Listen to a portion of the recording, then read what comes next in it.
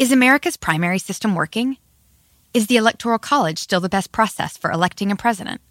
Could a third-party candidate ever be successful?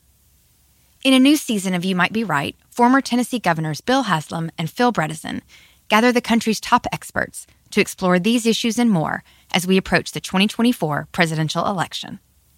Listen to You Might Be Right, a new podcast from the Baker School at the University of Tennessee, available now wherever you get your podcasts. Want the same expert advice you get from the pros in the store while shopping online at DiscountTire.com? Meet Treadwell, your personal online tire guide that matches you with the perfect tire for your vehicle. Get your best match in 1 minute or less with Treadwell by Discount Tire. Sometimes our commander-in-chief, ideally upholder of the law, fails to inspire us. Take the 1970s. Well, I'm not a crook. Or the 90s. I did not have sexual relations with that woman. And now the 21st century. I'm an extremely stable genius. You're about to hear two attorneys make sense out of a legal system some say is a train wreck. Here are Royal Oakes and Connor Oakes. This is Too Many Lawyers. Welcome to Too Many Lawyers. I'm Royal Oakes. And I'm Connor Oakes. Connor, how are we supposed to do a podcast with nothing in the news? Talk about a slow news week. Yawn. Right? Nothing happening. No massive grassroots systemic changes to our society. One exciting thing, though, I did get from Amazon a book I ordered a while back. It's really cool. It's called Soviet Bus Stops.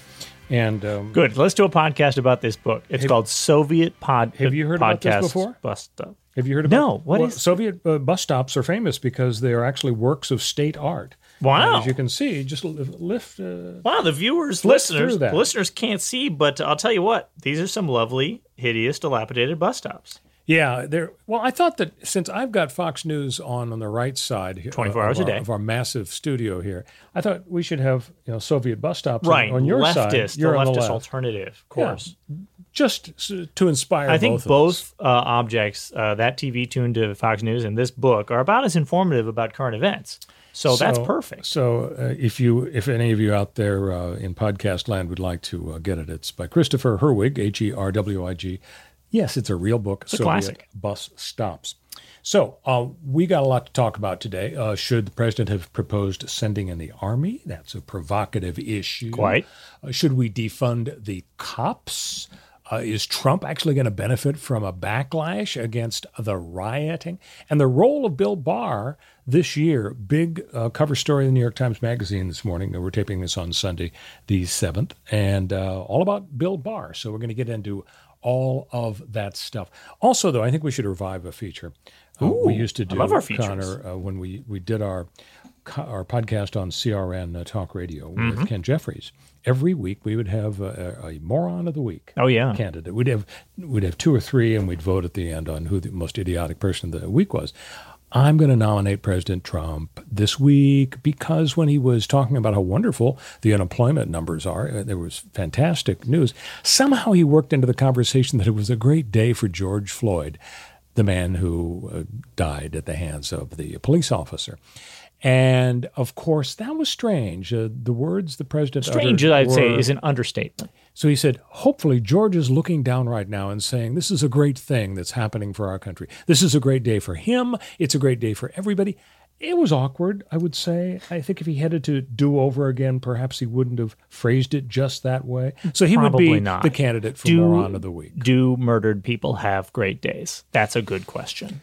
Yeah, I don't know what he was thinking, but, so many times whenever Trump has got something good to talk about, an accomplishment, he kind of steps on it. And certainly he People did have in this perception of him that he's this sort of marketing genius, that he's a whiz, that he always is the spin master. He's not. He does 20 things wrong. He just throws darts randomly, blindfolded at the wall. Well, he has his good days and his bad days. His supporters latch on to the 1 out of 20 things that they feel went the best and say, look, he's a genius, and 19 things went horribly. Well, people who throw darts don't beat 16 Republican grizzled candidates and then beat Hillary. True. True. Good point. You did something right. You did something right. So let's talk about Army boots on the ground in the Fairfax District. If you live in Los Angeles, you know where the Fairfax District is, it's the famous farmers market area. So President Trump made a promise he's going to use the military to quell violence. And shocker, this triggered an intense debate. Absolutely. And the debate does have a lot of deep roots here. I think we've got some police or military COVID coming sirens right coming. now. Yep, they're going to lock us up. That's Trump. He's sent in the National Guard. It's almost like mixed martial acts we've got here. We've got an 1878 law with this oddball Latin name, the Posse Comitatus Act. Mixed martial acts. That restricts the federal government's right to use the military domestically. Okay, so that seems clear. 1878, you can't use the military domestically. I don't think people like the idea of tanks rolling through the suburbs. It puts people in the mind of tyranny, so enforced by the military. But then there's the other act, the dueling law, the Insurrection Act of 1807, even older, that does allow the president to use the army to suppress civil disorders. So nothing like a good 19th century legislative debate to take our minds off COVID. This was, of course, thrown into the news and became the news, the meta-narrative about how we talk about whether the president should be using the military against the people of our country. He shouldn't. It became the news when Tom Cotton wrote an op-ed for the New York Times in which he said, "Send in the troops. Now's the time to roll through the American version of Tiananmen Square." He didn't say that. And have a show of force and clear the streets. This was followed up by Trump saying we need to dominate the battle space, and saying more force is the answer to every problem, basically. And there's a big backlash against Tom Cotton and said, this is bad, this is a dangerous op-ed, who knows? And as of just a couple of hours ago, the editor-in-chief at the New York Times, who's in charge of the op-ed page, Michael Bennett, has resigned effective immediately. Oh, I didn't hear that. I know there was a big kerfuffle over that. That is today's news. Also Minneapolis defunding the police, who you were telling me I wasn't up on the news today. Sunday night. A lot's happening on Sunday night. So let's talk about Senator Cotton for a second, though, because I was actually stunned by this. Apparently at the New York Times, it's not enough to preach the progressive gospel on the front page and preach it on the editorial page. We have learned this week it's essential that just one view be reflected on the op-ed page as well. I mean, I don't get it. I mean, I totally give the Wall Street Journal the right to put mostly right-wing op-ed pieces on their op-ed page. They do that. That's their right. It's their newspaper. Same thing with the New York Times. If you want to put a vast majority of left-wing op-ed pieces on your paper's op-ed page, which you do, that's fine. But to announce that when Senator Tom Cotton was so irresponsible, so dangerous, that this is a cause for great consternation. I mean, it was like they gave op-ed space to Alex Jones to argue the Sandy Hook parents made up the deaths of their children, or let the head of the American Nazi Party argue for a fresh look at World War II. That was how people reacted to the New York Times having their horrendous judgment to allow Senator Tom Cotton, military veteran and pretty much an expert on this stuff. Yes, he's right-wing, but he knows his stuff. I mean, Connor, I mean, you're telling me that the guy who gave the green light to Cotton has resigned from the New York Times? Yeah, he's had a very storied history at the New York Times of making really, really bad decisions as the op-ed page. He hired Barry Weiss, who she wrote a column recently that received a lot of backlash about this supposed epidemic of totalitarianism, fascism from the left in universities across the U.S. when that doesn't appear to exist, and there's apparently no citation basically to her piece. This guy hired Quinn Norton, who's this either Nazi apologist or friends with Nazi apologists, and then they immediately had to fire him. They hired Bret Stephens, who's a climate denier and Woody Allen apologist. These people are not the best conservative voices to have on your op-ed page, but this is who the New York Times was hiring, and he's had so many problems and conflicts that there was this basically revolt of the young versus the young guard versus the old guard at the New York Times, and they said, look, we got to stop making these mistakes. We got to stop putting these bad pieces on our pages. The question is not, should we have both sides? Of course, we can all point to both sides and say we want to have conservative voices and liberal voices appear on our op-ed page. The question is whether there's some sort of quality.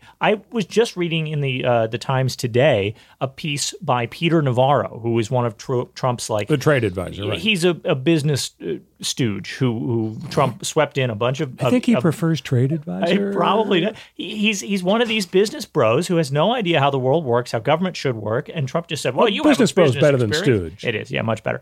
And his entire piece was saying, well, literally the title of the headline of the piece was, "The world will love us again once our economy is good enough."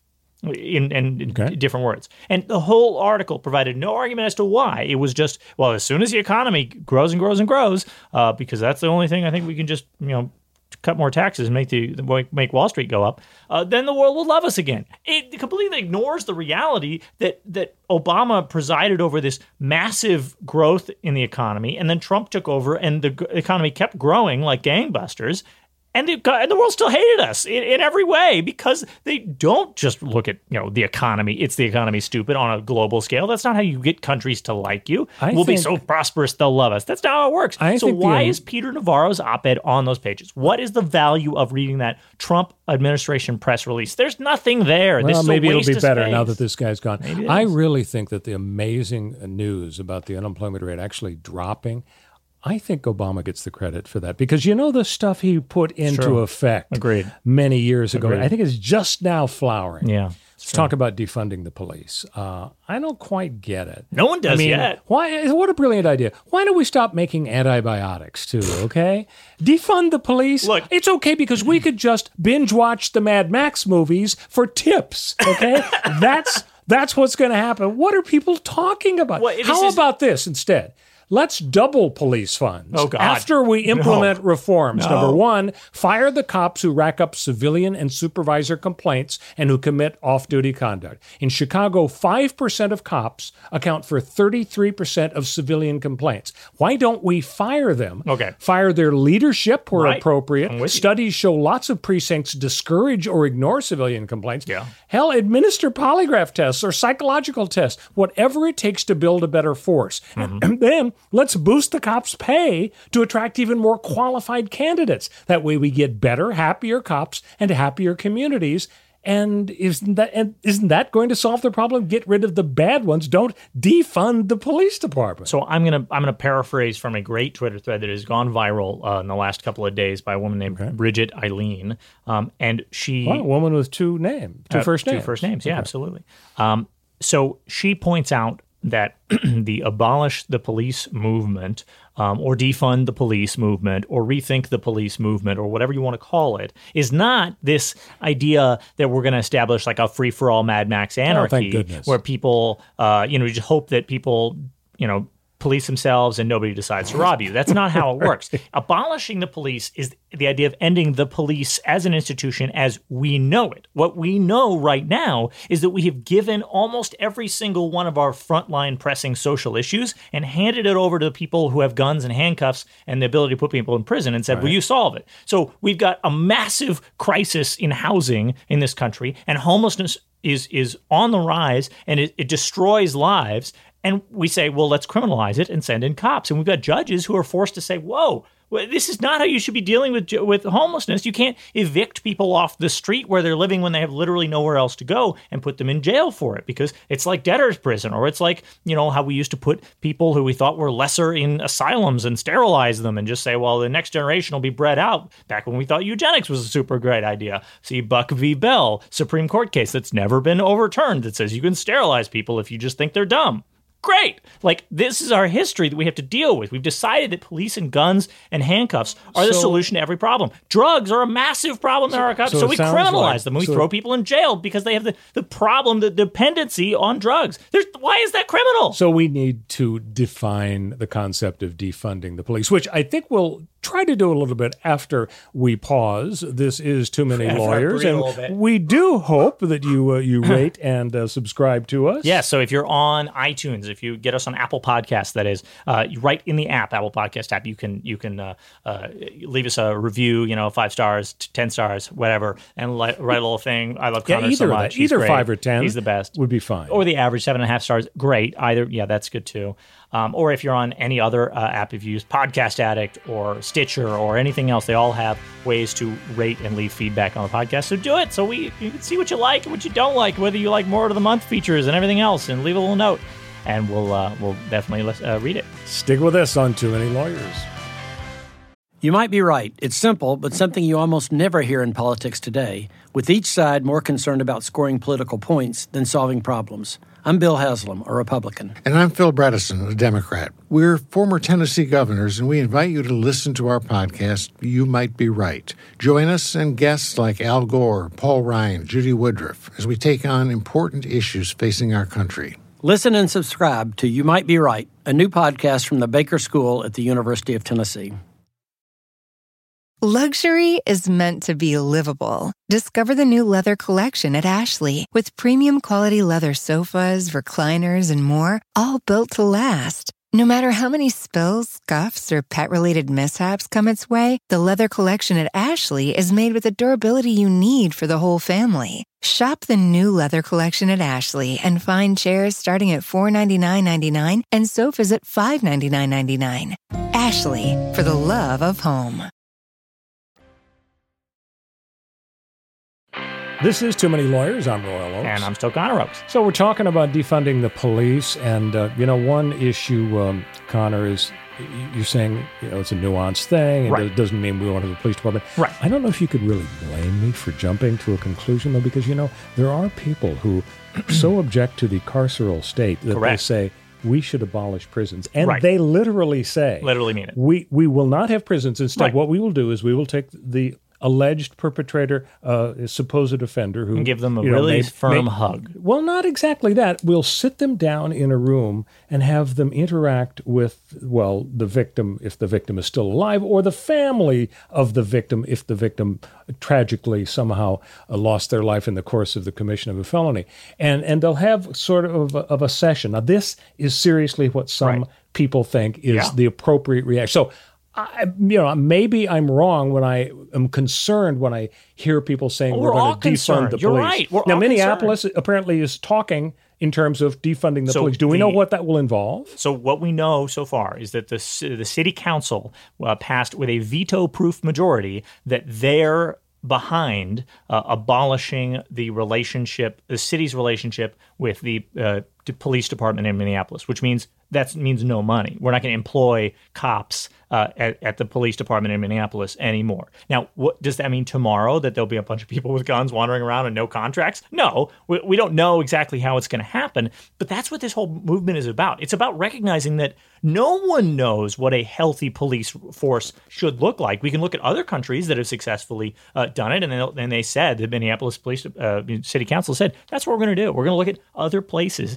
that have very dramatically different relationships with police and policing and say, this is how those places have tried to solve social ills instead of trying to turn cops into social workers that have to deal with every problem that we have, and then basically only giving them guns and prison to deal with it.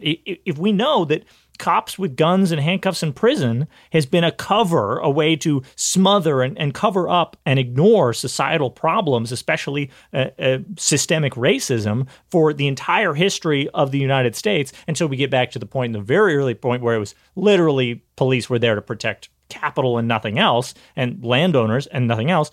If we recognize that it's been a cover for that, we just got to get rid of it. Incremental change, as they said, incremental change has not worked. So what dramatic change should we take? Well, we don't know yet. Literally no one knows. So the New York Times this morning had a big piece about folks taking aim at police unions. And they point out that the police unions fight to keep arbitration hearings behind closed doors. Right. They use their donations and their clout to stop efforts to increase accountability. They point out that union membership generally has dropped by half nationally since the early 80s, but down to 10%. But police unions have much higher membership rates.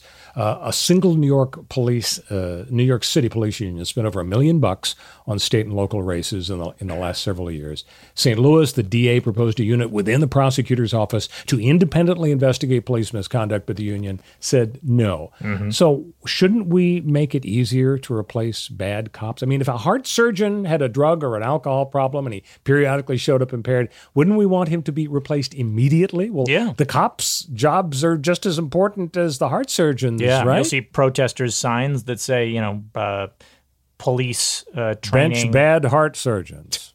Police training is, 6 months, and hairstylist training is 18 months. This is something that we've taken this pipeline of people who want to be cops, and we end up putting a gun in their hand and sending them out on the street without any real good ethical direction. So you're agreeing we ought to reduce the power of the police unions? Yes. Police unions don't really... Next, we go to the teachers. Police unions don't really resemble other unions because police unions, by their nature, because the police are an arm of the state which is designed to protect capital, unlike teachers' unions, which are a way to protect teachers who are there to teach kids. Cops are there like... Well, crimes of violence aren't involving protecting a property. Well, you're right. They have other roles. As we said, we have them do lots of things. But police unions are more like organized crime syndicates than they are like a classical concept of a union. These are people with guns who have I don't think power. You're going to be calling 911 anytime soon. I mean, I will, because they're going to treat me really well, which is the problem. Not when they listen to the tape of this podcast. That's true. That's a good point. What about the political impact, Connor, of the reaction to the violence in the streets? Yeah. Some people are saying that, well, you've got a half-hearted reaction by the left to street violence. They're saying, well, there's violence, but let's focus on the cause. We've got to get rid of systemic racism. You got to break a few eggs if you're going to make an omelet. Mm-hmm. Might this lead to Trump's reelection? I mean, for those people who don't dispense media wisdom on the two coasts for a living, I think the situation is straightforward. There are peaceful protests, and then there is looting and assault and murder. Crime isn't political or racial. The criminals and the victims come in all races. The looters aren't acting on an irresistible impulse to strike back against police brutality. They're acting on an irresistible impulse to get the sneakers in the window. So isn't that going to help Trump in November? Well, I think the fact that there is looting and violence is going to help Trump with the hardest of the hardcore law and order, I'm afraid, crowd of Trump voters. But those people were always going to vote for Trump anyway. And I think that there's What about the silent majority? From your political science history, in 1968, Richard Nixon beat Hubert Humphrey for the presidency because of the silent majority. There was worry about violence and crime in the streets.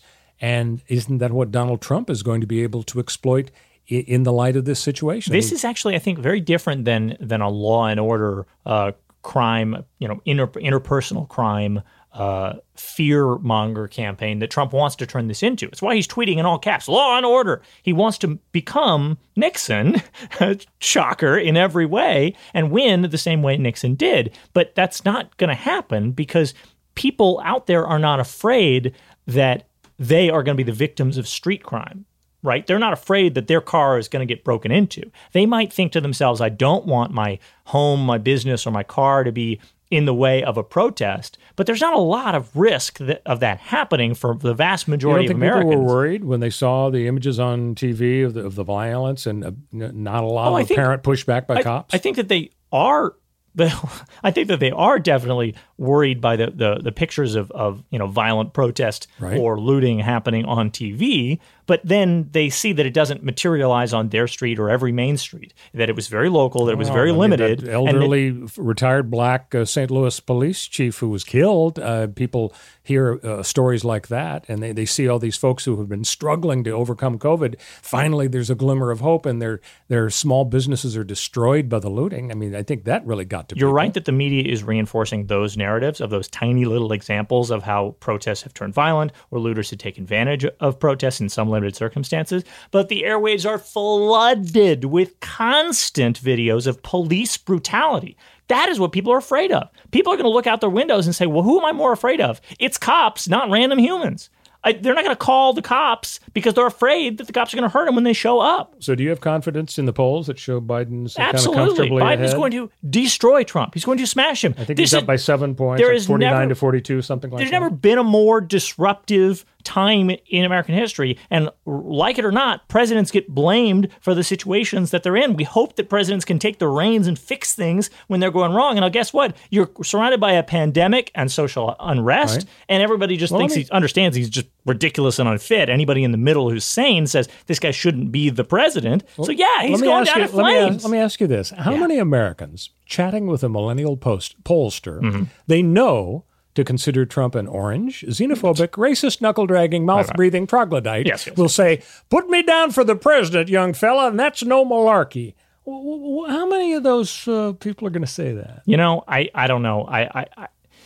I can't pull a Nate Silver and grab a number from wherever and figure out what exactly is going to be, the outcome of the election. But I'm confident that the protest voters are going to change their votes.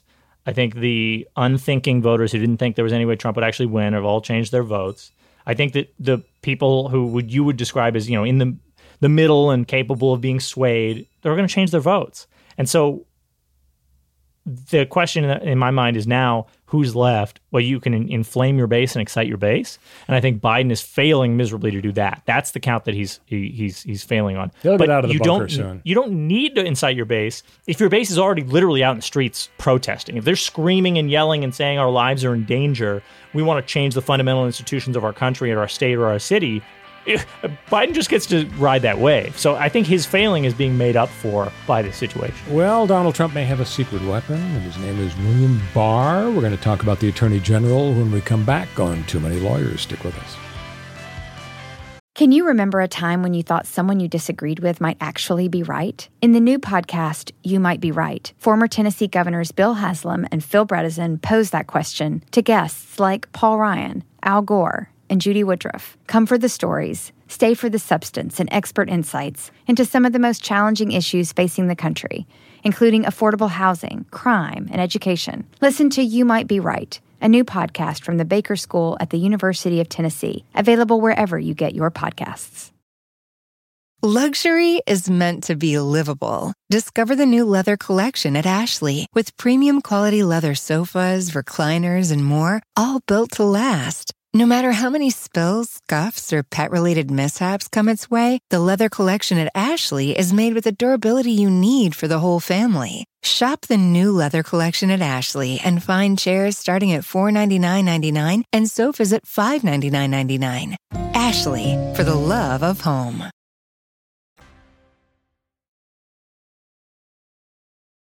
This is Too Many Lawyers. I'm Royal Oakes. Yeah, I'm Connor Oakes. So William Barr, Attorney General, it's the second time around for him. He was Attorney General under Bush 41 back in the early 90s. And New York Times, Sunday Magazine this morning, this is June 7th, had a cover story on William Barr. Mm-hmm. And they point out his role is giving him really enormous influence on three separate political fronts as we head into November. The first is the Trump fight to open the nation's economy. And the article pointed out that could depend in no small part on Barr's interpretation of federal authority and his ability to twist governors' arms. So the opening of the economy, and of course we saw dramatic evidence Friday that we're looking better on the unemployment front. That's one issue. The second issue are the mechanics of the vote itself. And this is a huge controversial issue. Yeah. And the Justice Department is showing a growing willingness to weigh in. Barr's position is, there are a bunch of foreign countries that could make counterfeit ballots, putting names on them, send them in, and so on. And the Democrats are saying it's too dangerous. We can't have people going to the polls. Of course, by November, hopefully, there won't be nearly the concern about going to the polls. And the final area where Barr is going to be maybe a huge factor is this ongoing investigation by John Durham. He's the U.S. Attorney in Connecticut who's looking into the origins of the FBI's Russia probe in the run-up to the 2016 election. And these findings are actually expected before the November election. And people are talking about some big names, not Hillary Clinton, Obama type names, but Clapper and Brennan and people like that could be in the crosshairs of either Barr or his guy, John Dunham. So I guess the question is, do we think that William Barr is like a secret weapon for Donald Trump? Oh, he's an incredibly powerful weapon. He's been an incredibly powerful weapon. He gets to put on the face of the establishment and say, folks, if you're turned off by the fact that Trump is this crazy person, a wild man who doesn't play by any rules, if you're more of like a play-by-the-rules conservative, we've got this guy who can pretend to be a respectable figure and put on the face and say, well, I'm Bill Barr, and I've been in the government before, and I'll tell you what, Trump's just such a swell dude. And it's gonna really help Trump, and has really helped Trump so far, to have that guy, put on a press presence for him. And that's why, now, Barr has not always done a great job of it. He's had a bunch of missteps. Today, he had an interview on Face the Nation. He went on the Sunday shows, and he's tried to equivocate and say, well, we didn't use chemical weapons on the protesters in Lafayette Square in front of the White House. We used pepper spray, and pepper's not a chemical. And what's the difference? What is that chemical? He's trying to say it's not a synthetic irritant. Instead, it's a natural irritant. As though it matters what's irritating your eyes. Well, let me ask you this, Connor. It does matter. Did he pull a full Ginsburg this morning on the morning shows? Do you know what that refers to? No, I don't know. Okay, here's the deal. Hit me. Monica Lewinsky, during the big controversy with Bill Clinton, had a lawyer named William Ginsburg. And Mr. Ginsburg, on one Sunday back in the 1990s, set the all-time record of appearing on all 5 Sunday morning shows. Amazing. All 5 networks. I mean, the limo was racing him around. He's really getting... Everybody is measured against the full Ginsburg. That's very impressive. Barr was, maybe 1 out of 5. He doesn't measure up. The other element that Barr's really helping Trump out with right now is Barr, that has the head of the DOJ, has recruited a bunch of people, mostly from the Bureau of Prisons, that is prison guards, to patrol the streets of Washington, D.C. Really? And there was enormous controversy because they're not identified as such. They're wearing no insignias, and they refuse to tell people who they are. And that's a huge problem for people who are trying to keep police officers, law enforcement accountable. Warden for them incognito. To not have a badge with a badge number or a name tag or even an organization to say the NYPD did this or Washington, D.C. police did this. Instead, they just only identified themselves as being, quote, with the DOJ, meaning they're Barr's shock troopers. And eventually, news outlets were able to discover that they're mostly prison guards who were handpicked from lots of different places, predominantly Texas, but lots of other places, to come patrol the streets of Washington, D.C. Handpicked. Predominantly from Texas. I wonder what they all have in common. They're almost all white. Right out of the Shawshank Redemption. The idea that Americans are saying to themselves, oh yeah, what I want out of my country is to be controlled and corralled by prison guards when I'm not even in prison, that's Trump's America. Thank God. Thank God we're finally here. I'm not sure if that's your most serious objection to the Trump administration. Maybe it's in the top 10. I got a couple. So here's my take on the Bill Barr profile in the New York Times. I'm reading along, and it's not that negative. I mean, it's sort of even-handed. I'm thinking, what is it? This New York Times? Well, now we come... Pod people? Now we come to a paragraph near the end of the article, and I think this is why the whole thing was written. And here's the paragraph. Stuart Gerson, who led the Justice Department Civil Division when Barr was AG before, he said, quote, "Those who think Barr is a tool of Donald Trump are missing the point. If anything, it's the other way around. Barr is vastly more intelligent than Donald Trump. What Trump gives Bill Barr is a canvas upon which to paint." Close quote. I think that's why the article ran, because I think the New York Times just loves the idea of Trump reading that, and the steam is going to be coming out of his ears. Yeah, absolutely. So division in the ranks. We may see a tweet firing Bill Barr as a result of that. Oh, yeah, any day now.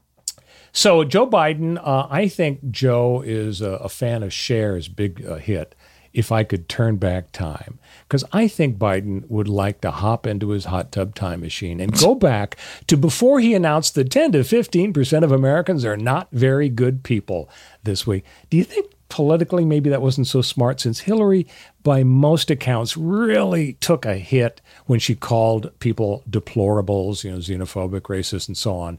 I mean, 15% of Americans adds up, if my calculator is right, to 41 million out of 328 million Americans. Don't you think it was a little dangerous for Biden to use some inflammatory language that sounded a little like Hillary? I think no matter what Biden says, Fox News is going to find a way to distort it into another basket. They're very creative. Yeah, another basket of deplorables comment. I don't think that this was especially damning or damaging for him. Well, if he said, I love all Americans, I think they'd have their work cut out for him. Yeah, but that's what he says 90% of the time because he's a boring politician, just says crap like that. But yeah, when he says there are bad, I mean, if he said there are bad people, it didn't put a percent on it, he might have meant 50%. But the fact that he got too specific allowed them to warp this around and say, doesn't that sound a little bit like Hillary? This is ridiculous. He made a comment where he said, not everybody's a good person.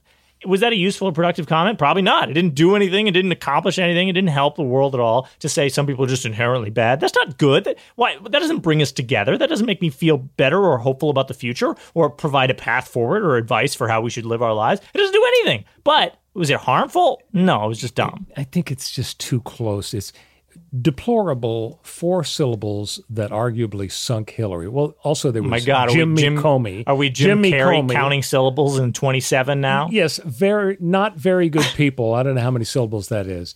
Finally, let's talk polls, Connor. A big poll came out. Wall Street Journal, NBC News, 1,000 registered voters. Trump's approval stands at 45%, down 1%, I believe, from April. Lowest in American history.